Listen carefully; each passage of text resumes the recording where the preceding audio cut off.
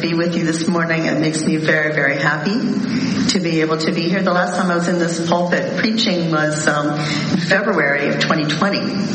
And so much has happened since then. Wow. It's unbelievable.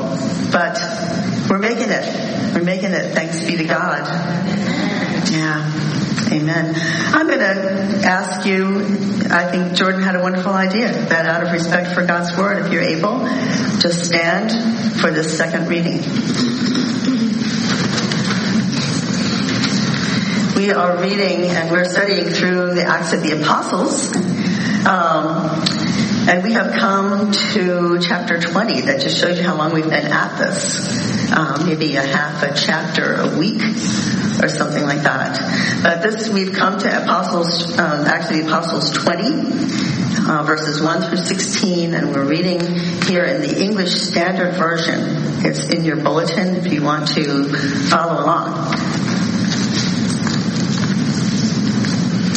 After the uproar ceased, Paul sent for the disciples, and after encouraging them, he said farewell and departed for Macedonia.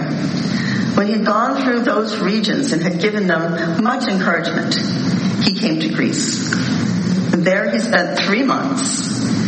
And when a plot was made against him by the Jews, the Jewish leaders, religious leaders, as he was about to set sail for Syria, he decided to return through Macedonia. Sopater the Berean, son of Pyrrhus, accompanied him, and of the Thessalonians, Aristarchus and Secundus, and Gaius of Derbe and Timothy, and the Asians, Tychicus and Trophimus. These went on ahead and were waiting for us at Troas, but we sailed away from Philippi after the days of unleavened bread. And in 5 days we came to them at Troas, where we stayed for 7 days. On the first day of the week, when we were gathered together to break bread, Paul talked with them, intending to depart on the next day, and he prolonged his speech until midnight. There were many lamps in the upper room where we were gathered, and a young man named Eutychus, sitting at the window, sank into a deep sleep as Paul talked still longer. And being overcome by sleep, he fell down from the 3rd story and was taken up dead. But Paul went down and bent over him, and taking him in his arms, he said, "Do not be alarmed, for his life is in him." And when Paul had gone up and had broken bread and eaten, he conversed with them a long while, until daybreak, and so departed. And they took the youth away alive, and were not a little comforted. But going ahead to the ship, we set sail for Assos, intending to take Paul aboard there, for so he had arranged, intending himself to go by land. And when he met us at Assos, we took him on board and went to Mytilene, and sailing from there, we came the following day opposite Chios. The next day we touched at Samos, and the day after that we went to Miletus. For Paul had decided to sail past Ephesus, so that he might not have to spend time in Asia, for he was hastening to be at Jerusalem, if possible, on the day of Pentecost. Thanks be to God for his inestimable word. Now you may be seated, and let us pray. May the words of thy mouth and the meditations of all our hearts be acceptable in thy sight, O Lord, our strength and our Redeemer. Amen. Wake up, sleepyheads. I hope I'm not saying this at the end of the sermon,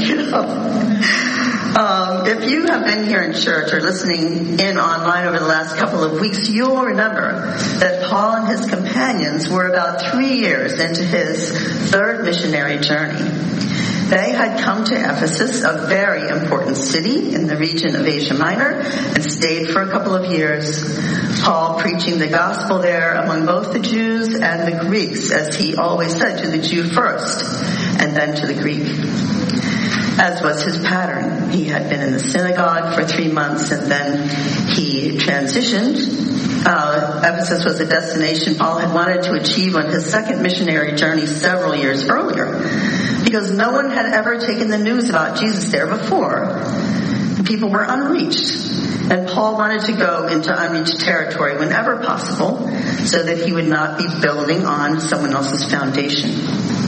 But Paul had been prevented at that time by the Holy Spirit and redirected instead into Europe, into Macedonia. As you'll find in Acts 16. Traveling on that journey with Paul, on that second journey, were Silas, Timothy, and Luke. And Luke they met at Troas, the Gentile doctor Luke. And Luke is the author of Acts, I'm sure you know by now. So Timothy and Luke are present in today's passage as well. Now on his third journey, God knew that the harvest in Ephesus was ripe. The Holy Spirit allowed it, and Paul went in to Ephesus, and the ministry was very, very fruitful there.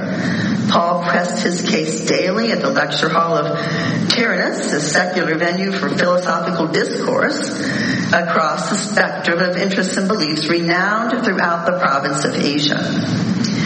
This was tremendously successful, so that all the residents of Asia, both Jews and Greeks, heard the word of the Lord. God did extraordinary miracles there through Paul, in which the Holy Spirit made it undeniably clear that the power of God is in the name of Jesus, and that power in the name of Jesus is for those who belong to him. Amen. The message of the gospel came to the region so effectively that many citizens burned their books of magic. This is review from last week. Burned their books of magic and turned from worshiping the goddess Artemis, who was large in that region. That was her town. Turning from Artemis to a living relationship with the Lord Jesus. As you may recall, there was a serious economic impact for the community of those who made a living selling religious objects for Artemis worship. Little models of her and replicas of her temple in Ephesus, and went on a fire sale. The merchants pushed back on this, drumming up major civil unrest, a very noisy disturbance. As you might remember, for 2 hours shouting, "Great is Artemis of the Ephesians." And this unrest was eventually put down by the civil authority. The clerk of the town was able to break down the disturbance that the merchants brought against Paul and his Macedonian companions, Gaius and Aristarchus.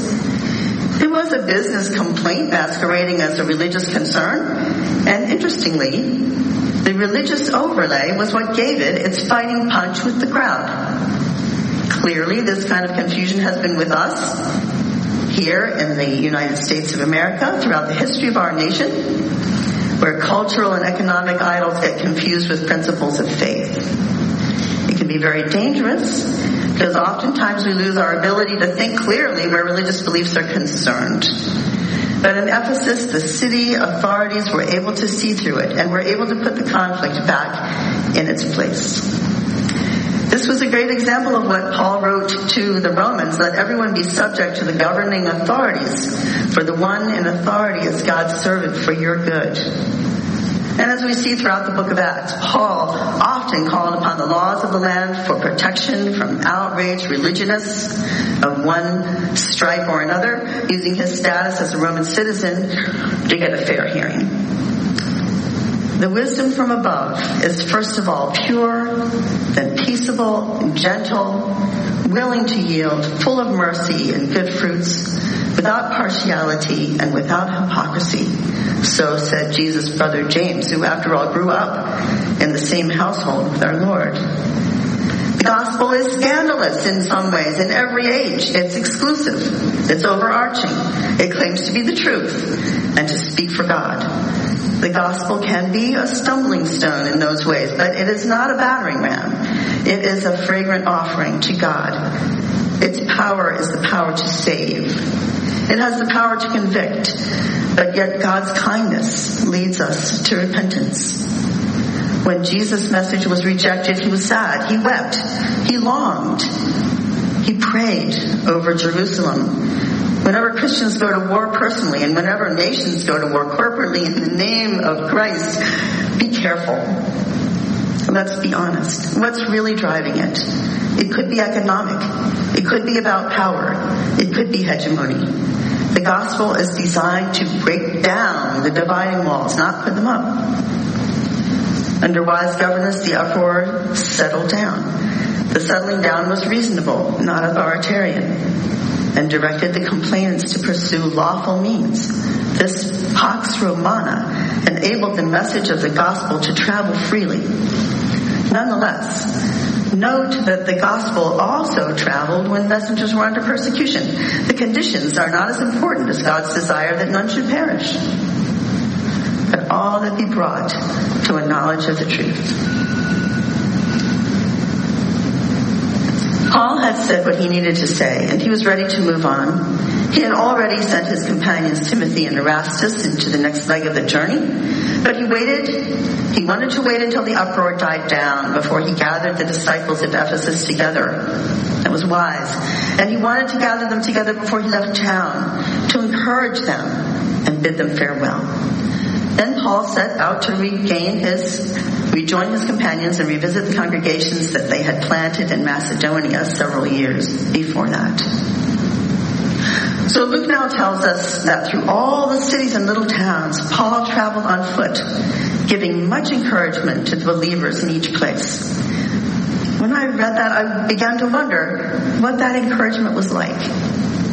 Encouragement, paraklesos, is a word that shares meaning with what call a name for the Holy Spirit, the Paraclete. It means to come alongside of, to counsel, to comfort, to console, encourage, urge, appeal, exhort. It's a very active process, which we can observe Paul doing through his letters. What was Paul's encouragement like? While traveling to Corinth at this time, he wrote his second letter to the Corinthians, and it sounded like this. Praise be to the God and Father of our Lord Jesus Christ, the Father of compassion and the God of all comfort, who comforts us in all our troubles, so that we can comfort those in any trouble with the comfort we ourselves receive from God. That's a lot of comfort. That's how it starts. And then it proceeds into exhortation, guidance, correction, if needed, forgiveness. And finally he says, you are our letter, written on our hearts. You are a letter from Christ, written not with ink, but with the Spirit of the living God. Just a small sample of what encouragement sounds like from Paul. So Paul eventually arrived in Greece to the coastal town of Corinth, where he met up with the others and stayed 3 months.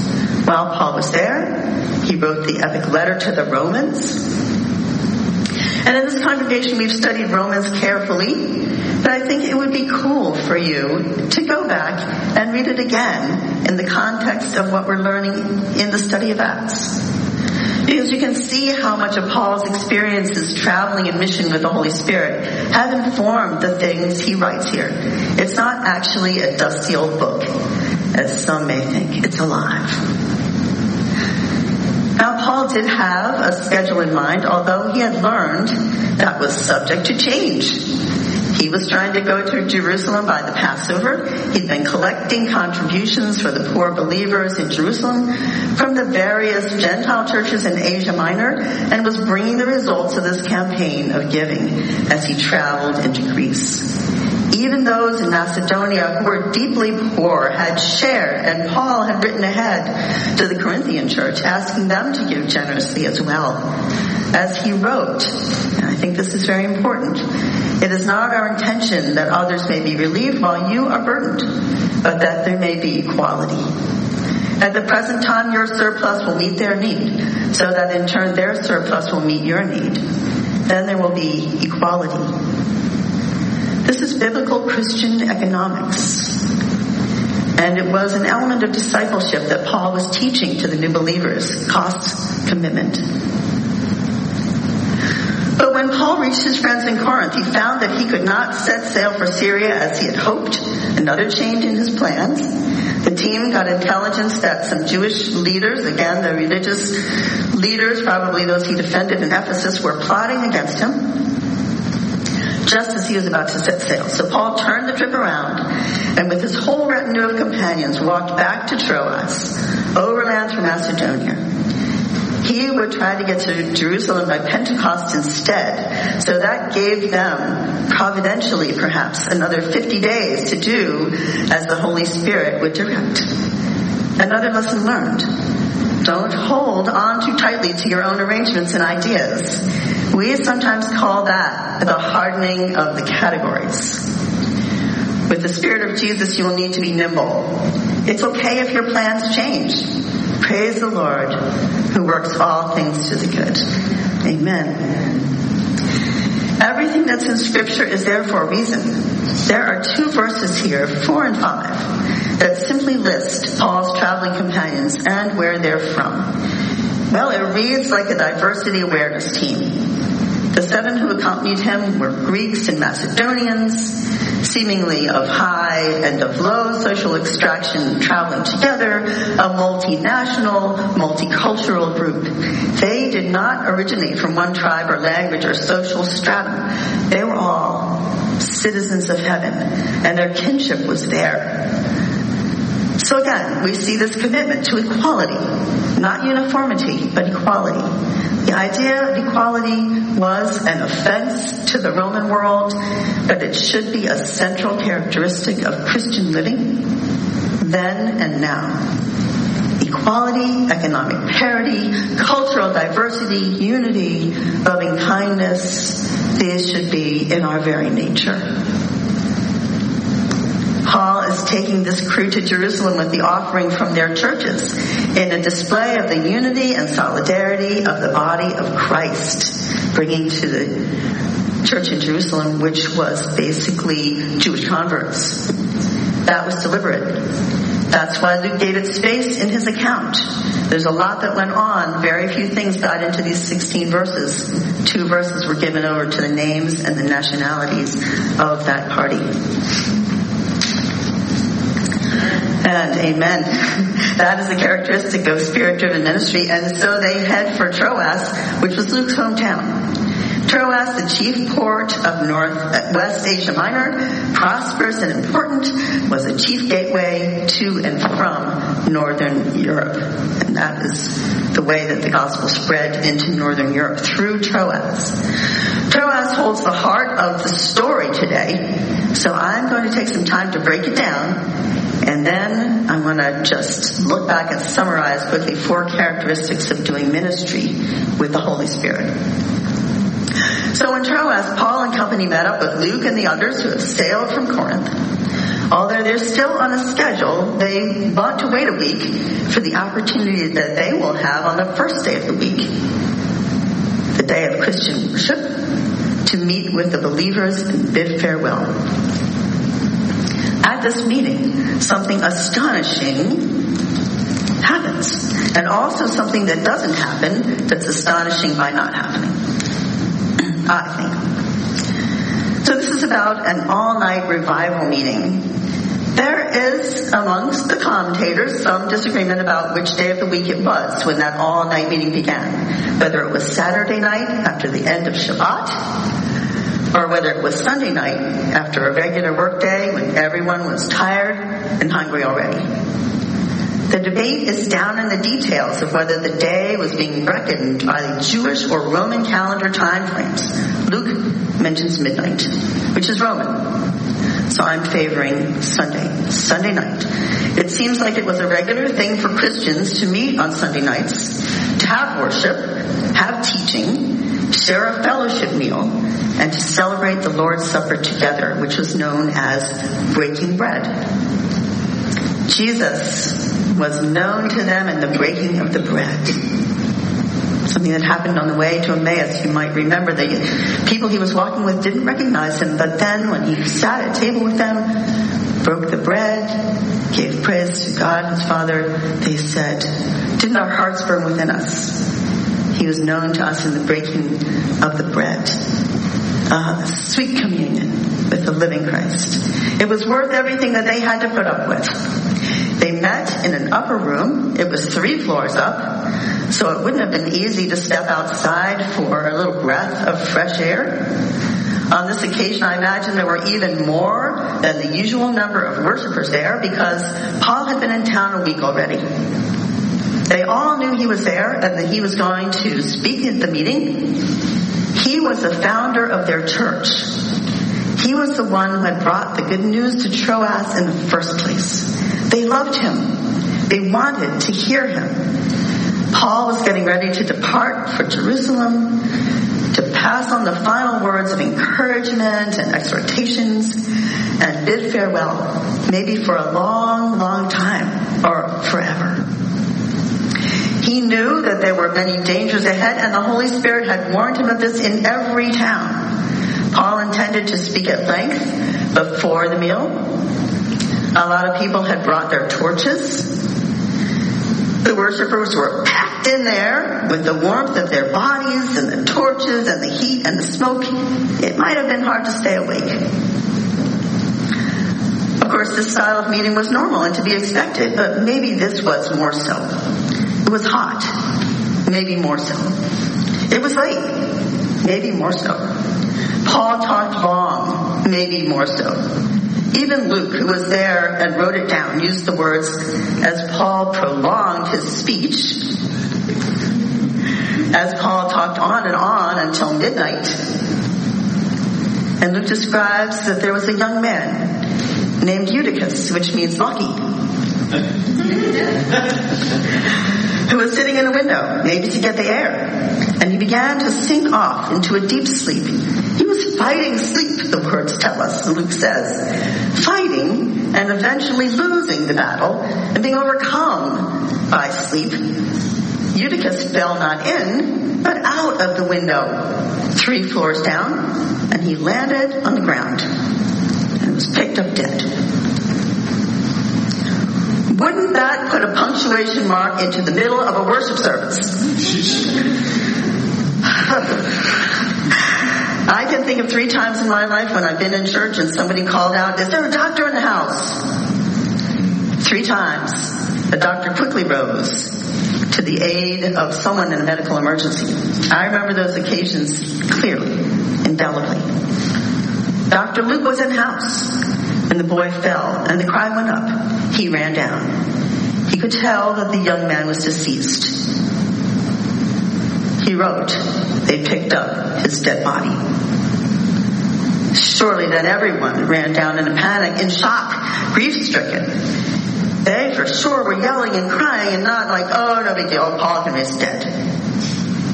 We know they were beside themselves because later on, Luke says, they were more than a little comforted.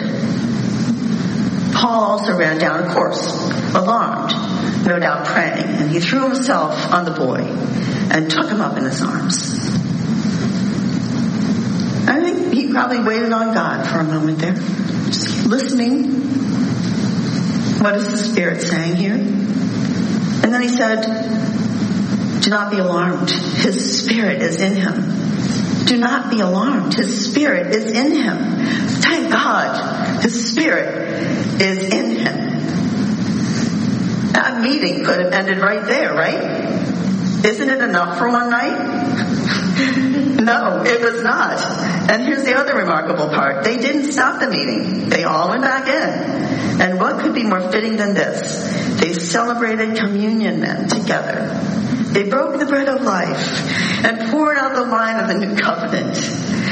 They met with Jesus then around the table, and they rejoiced. Then Paul resumed his message and kept on speaking until daybreak. He had a lot to say. And they took the not lucky but blessed young man home alive, and they were greatly comforted. To God be the glory. We're alive because Jesus is alive, and even when we depart from this physical body, we are still alive. Jesus said, I am the resurrection and the life. Whoever believes in me, though he die, yet shall he live. And everyone who lives and believes in me shall never die. Do you believe this? From Romans 8:11, the letter that Paul wrote while in Corinth just a few weeks before, we read, if the Spirit of him who raised Jesus from the dead dwells in you, that's the Holy Spirit, he who who raised Christ Jesus from the dead will also give life to your mortal bodies through his Spirit who dwells in you. Paul is talking about the resurrection. No, we can't all keep on staying alive in the way that Eutychus was taken home alive. We will each shed this earthly tent at some point in time. What happened with Eutychus was a wonderful miracle and a merciful demonstration of God's resurrection power in the visible, natural world. But believe me, that was just a foretaste of the power of eternal life that lives in every believer. This material life, it's a shadow of the power of eternal life that lives in every believer. When we put our lives into the life of Christ by God's word, we have already crossed over. Jesus said, "Truly, truly, I say to you, whoever hears my word and believes him who sent me has eternal life. He does not come into judgment, but has passed from death to life." In Galatians 2:20, Paul wrote, "I have been crucified with Christ. It is no longer I who live, but Christ who lives in me. And the life I now live in the flesh, I live by faith in the Son of God, who loved me and gave himself for me." 1 John 3:14, we read this, "We know that we have passed from death into life because we love the brothers. He who does not love his brother abides in death." You know, I've seen people talk about this story as a cautionary tale against falling asleep in church. That you've got to get better prepared to stay awake for the sermon. Or I've heard people criticize Paul for being so long-winded. But I'm not going to do any of that. Because I've also heard it said, and I agree with it, that it's far better to pull yourself to church and struggle to stay awake if you're tired than not to come at all. It's far better to sleep in the church, in the presence of the saints, and may your spirit be refreshed, than not to come at all. Amen. Come as you are, even if you're sleepy. May God give you peace. Or join online if you can't come in and let us know that you're here. But I've heard it said that the real danger is not so much physically falling asleep in the church building as spiritually falling asleep a minute or two after you leave the building. James, brother of Jesus, said that this was like looking at yourself in the mirror and then turning away and forgetting what you look like. Why are we here? Because in Christ we're a new creation every single hour of the day, every day of the week. I want church to be the place where we're so reminded of that truth of the new creation, that we'll long to feel the gospel stretching and growing within us every day.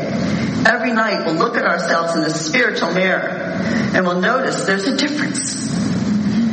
We'll all be making plans and practicing how we can be more awake, alert, aware of what's happening and what God is calling us to do about it. There's a little more to the scripture portion, and it is simply this. The crew set sail for Assos, where Paul had arranged to be picked up, because he wanted to go by land. Some of them, including Luke, went to the ship and sailed to Assos. Paul went there on foot. Why? Probably because, continuing as he had been, he was stopping in many places to talk to and encourage people. This is a style. Paul was excellent at explaining the gospel systematically, but most of his writings are pastoral applications of the gospel. Practical theology, or church dogmatics you could call it, his observations and reflections on what was happening all around him. His observations and reflections in the light of God's life in him on what was happening all around him. And this is something that each of us can and should do every day of our lives. This is a way of being awake. It can be accomplished in so many ways, customized by you. Reading the scriptures, being observant of the world around you and the Holy Spirit's voice inside you, and making application, embodiment, enculturation of the fruit of that encounter with God into life. The seed of the word planted into your life, growing there, bearing fruit. This is a continual process that is worthy simply by happening. It It doesn't matter how far along you are. It's good to be prepared for running when the baby starts to crawl. But you would never say that crawling is not important. Crawling is the building block of running. And that's how we start to awaken. Amen. The book of the Acts of the Apostles could be just as accurately called the Acts of the Holy Spirit. In every chapter, the apostles' partnership with the Lord through the direction and direct action of the Holy Spirit is plainly obvious. As a church that seeks to be missional, moving out into the community of Huntington Valley with the living word, Jesus, we want to put ourselves into that same mindset, into the same kind of ability to respond to the Holy Spirit that we see in our book. There are 4 qualities of ministry I have highlighted through this passage, all marks of Paul and his missional companions, responding together to the companionship and direction of God's Spirit. And these are nimble, encouraging, powerful, and awake. Be nimble means light in action, agile, able to change direction quickly.